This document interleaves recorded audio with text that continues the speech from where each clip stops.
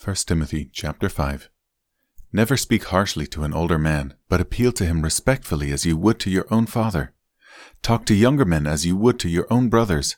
Treat older women as you would your mother, and treat younger women with all purity as you would your own sisters. Take care of any widow who has no one else to care for her. But if she has children or grandchildren, their first responsibility is to show godliness at home and repay their parents by taking care of them. This is something that pleases God. Now a true widow, a woman who is truly alone in this world, has placed her hope in God. She prays night and day, asking God for His help. But the widow who lives only for pleasure is spiritually dead even while she lives. Give these instructions to the church so that no one will be open to criticism. But those who don't care for their relatives, especially those in their own household, have denied the true faith. Such people are worse than unbelievers. A widow who is put on the list for support must be a woman who is at least 60 years old and was faithful to her husband. She must be well respected by everyone because of the good she has done. Has she brought up her children well? Has she been kind to strangers and served other believers humbly? Has she helped those who are in trouble? Has she always been ready to do good? The younger widows should not be on the list, because their physical desires will overpower their devotion to Christ and they will want to remarry. Then they would be guilty of breaking their previous pledge. And if they are on the list, they will learn to be lazy and will spend their time gossiping from house to house, meddling in other people's business and talking about things they shouldn't.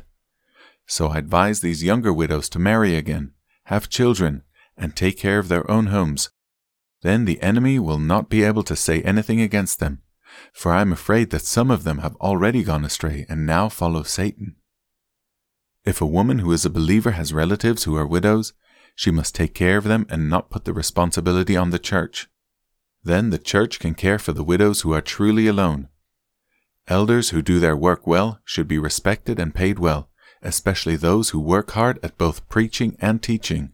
For the scripture says, "You must not muzzle an ox to keep it from eating as it treads out the grain."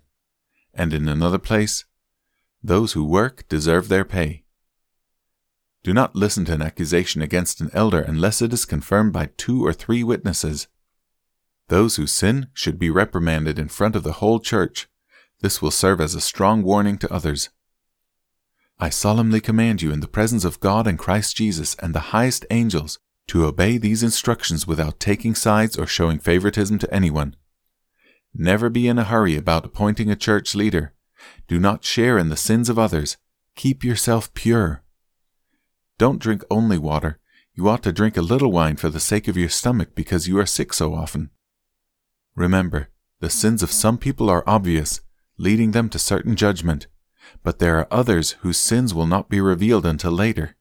In the same way, the good deeds of some people are obvious, and the good deeds done in secret will someday come to light.